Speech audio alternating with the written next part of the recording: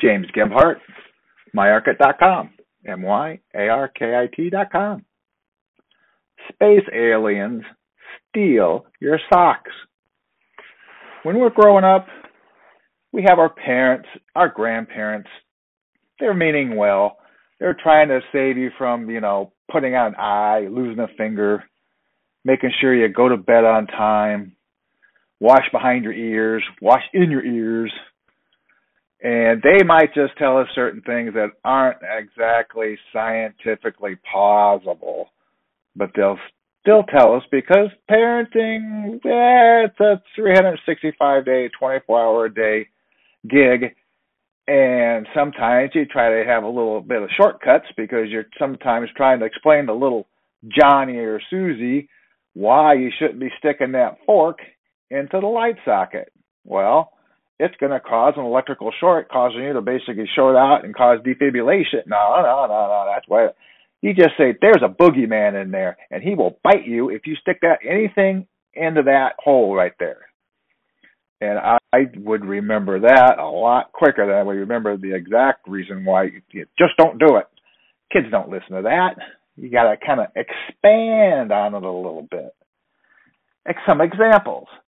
If you're afraid of going to sleep when there's a lightning storm when we were kids, I had from a friend, she said, my parents would just tell us to wear our tennis shoes to bed so the lightning can't get through us because of the rubber soles and you're safe. Actually, it sounds pretty plausible to me.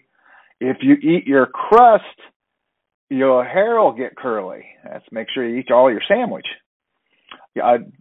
Wash behind your ears, wash in your ears. If you don't wash your ears, you'll grow potatoes in your ears. I'm always looking for potatoes. I think that's how they come up with a tater tot. Let me see. If you eat a watermelon seed, it'll grow in your stomach. Or if you swallow gum, it'll take 7 years to digest, or it'll grow worms. Yeah, you didn't want to swallow gum. If you tell a lie, your tongue will turn black. You didn't want your tongue turning black. Oh, heck no. If you sit too close to the TV, this was always a great one when we were kids because we always had the smaller black and white TV, and Mom would always used to say, back up.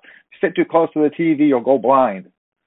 And so we'd be scooting back, and she'd leave the room. We'd scoot forward a little bit again. It's these little traditions. It's almost like mini traditions of when our parents or our grandparents would be telling us things that would try to save us from doing harm to ourselves, or just because it's kind of a tall tale. And those are some of the best memories I can remember as being a kid. It's like you come up with one. I remember I was talking with my wife the other day. I said, remember girls and cooties. You didn't want to get too close to a girl or touch a girl or have her look at you or something like that, or you'd get cooties. And then I can remember we'd always have to have that imaginary can of cootie spray with us that kind of spray towards a girl or spray us down to kill the girl cooties. Oh, yeah, you didn't want to get girl cooties. It's these little things we remember from growing up are some of the best memories we have. And it's like we should pass those down. Pass down some of those nice tall tales or make up some new ones. Oh, there's some new ones we can make up. I told my daughter one time, I said, keep the covers tied up over your ears as I was closing the bedroom door, and I said, it's the spiders you got to worry about. Well, that kind of scared her, I guess, for a couple of years. She'd always kept the covers up real tight so none of the spiders would get in her ears. And, well, at least she kept the covers up. And little things like, I got your nose, and one of my grandparents still has my nose. Unscrew your belly button, your butt will fall off. That fell off so many times. Oh, my gosh. There's these great things you can remember from parents, grandparents, these little tall tales telling you. I had an older friend one time say, yeah, bears, when they hibernate, they have a little hole in their paw, and that's how they suck out the food during hibernation. Until you started watching, Wonderful World of Disney, and they explain hibernation. You're kind of going, wait, what? That's not true. But it keeps your imagination going. You just don't want to explain every little detail to somebody. My brother and me were basically had the absorption rate of a rock when you're telling us not to do something.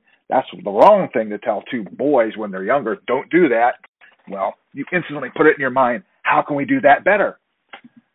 So, these little memories, these great little memories we have when we're kids of these many little traditions and tall tales are just fantastic to remember. You just remember back what your parents used to tell you to get you to eat your green beans, or make sure you go to bed on time, or, don't do that. Don't stick your fork in the light socket, little things like that. And that brings me to why space aliens steal your socks.